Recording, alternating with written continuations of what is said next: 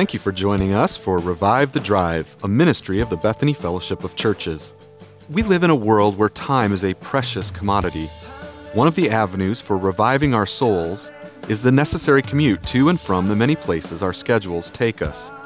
As the wheels of the car begin to turn, join our panel and set the wheels of your mind in motion as you consider the significance and impact of theology on everyday life. Let's listen in as our pastors talk theology. Well, welcome to Revive the Drive. Today we're answering the question, what is the church? And Rich and Art, I think you guys would agree with me whenever I say that there is no more important institution that God has given us than the church. Absolutely. You know, in Scripture we find the first institution is the family, and then God continues his kingdom program through the nation of Israel. But in the New Testament times, it's the church that is God's instrument to accomplish his purpose and will. And whenever I think about the church, I think about a testimony that was recently given at our church at a baptism. And it was a young lady who had been staying with a foster family that attended Bethany Baptist Church. And it was a young lady without a healthy biological family who was brought into this family. This family loved her, exposed her to God's Word, but also introduced her to the church. And in the church, she heard the good news of Jesus Christ. She placed her faith in him. And now she not only had a family that loved her, but she had the ability to find out about God through the church, through the local church. Isn't that awesome that theology works itself out in practical life? You know, God says his church is so very important.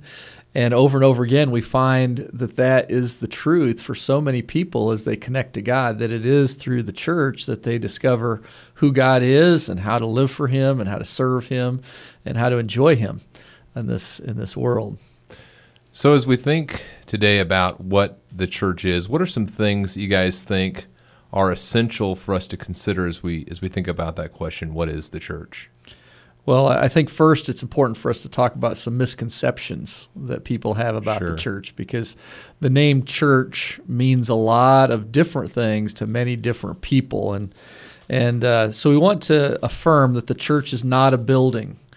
A church may meet in a building, but it's not a building. A church is not a specific meeting on a Sunday morning. You know, sometimes people say, well, I'm going to go to church. And what they mean by that is that they're going to go to a specific meeting. But a church also it's not a denomination, and it's not just a loose gathering of Christians who are coming together for purposes that they've defined for themselves. So, Art, as Rich kind of gives that explanation of the church, I know that you didn't grow up in an evangelical church. How did becoming a Christian change your perception of what a church is based on what Rich is saying there? Well, I think the biggest thing that I saw when I first came to a biblically functioning church was a connectedness. Those who attended that church seemed, and in essence were connected to one another in the warp and woof of their lives. And that really spoke volumes to me. So, other misconceptions of what a church is? Well, I think oftentimes those misconceptions lead people away really from what the New Testament is describing when it uses the word church. And the New Testament uses the term church in two primary ways. The first is to describe what we would call the universal church. Some would call it the invisible church. It's the body of Christ that God has redeemed for himself, that lives all throughout the world, throughout all the various times of church history, but never really meets together in one place at one time. The other way that the New Testament uses the term church is to describe the local church, a local group of Christians living in a very specific location, organized by God's Spirit for the purpose of worship and service in that location and to do ministry with one another into the world. So, for instance, when you read at the beginning of the epistles, the letters that the apostles write in the New Testament, Paul often begins to the church of God in Corinth, or to the church of the Thessalonians? Well, the reference there is to the local church, as Paul is writing to a very specific group of people living in a specific time in human history. And sometimes a person might say, well, I believe in the universal church. I'm part of that group of people who have placed their faith in Jesus Christ throughout human history. I'm one of those people. But man, those local church people, those guys are hypocrites. They are petty. They're vindictive. I don't want any part in the local church. What do you say to a person like that? Well, first we have to admit that there are certainly churches that do not function as God would intend them to function, and yet we would encourage folks not to judge God's intention for the church on a church or on the basis of a church that isn't functioning according to Scripture. What we really ought to stress to an individual is that God has ordained and even designed Christians to be interdependent and connected to one another, and requiring for spiritual health and viability one another's fellowship and giftedness, so that they might live a life that is most glorifying to God. And is it possible, Rich, to be a part of the local church and not be a member of the universal church? Well, that certainly would be outside the description of healthy Christianity in the New Testament. That person who says, I'm a member of the universal church, but I really don't want to do anything with organized religion or the local church, I would first talk about the things we agree on. Well, you say you're a member of the universal church. Let's talk about what that means. Because that's a pretty amazing, wonderful organization to be part of. When the New Testament speaks of the universal church, it's describing one church. There are not many churches in the sense of the body of Christ. There's only one body of Christ. There are a lot of different expressions, visible expressions of that body, but there is only one church of Jesus. And if a person's not a member of that church, then that person is separated and apart from any of the blessings that God brings to us through Christ. And that once a person becomes a member of this church, the universal church, they're never taken off the membership rolls. They've been invited into a special relationship, not only with God, but also with other people in that family.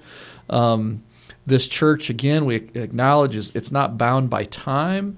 It consists of members, some of whom died 2,000 years ago and are rejoicing in the presence of God today, but they're still members of the church residing in heaven.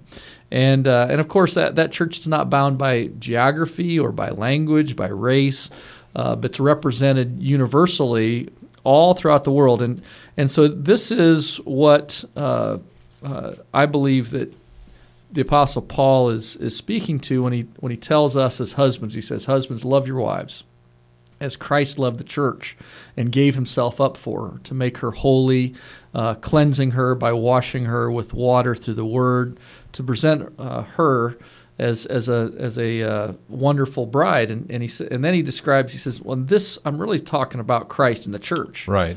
And he says that this is what Christ did for the church, that he loved the church and he gave himself up for her so that he might present his bride, the church, as a radiant bride that's spotless. And he washes her with the water of the word. And so first, we acknowledge to that person, hey, Jesus loves the church. And he died for the church, and that the church is very special to him. And so if you're a member of the universal church, let's first at least acknowledge, I love the church. Yeah. And then move on to that application of what that means in terms of how do we love the church? Yeah. At best, you'd say a person who is saying, I'm part of the universal church, I'm a Christian, and yet I don't love the local church. At best, that person is a believer who's fundamentally misunderstood the purpose of even one of the primary purposes of becoming a believer, and that is to strengthen other believers and to strengthen the local church. And I think about Ephesians chapter 4, where it says that Christ has given gifts to every believer, and the purpose of those gifts we see in Scripture is to edify the church, not just the individual believer, but that the church is a place of believers strengthening one another with the gifts God has given them.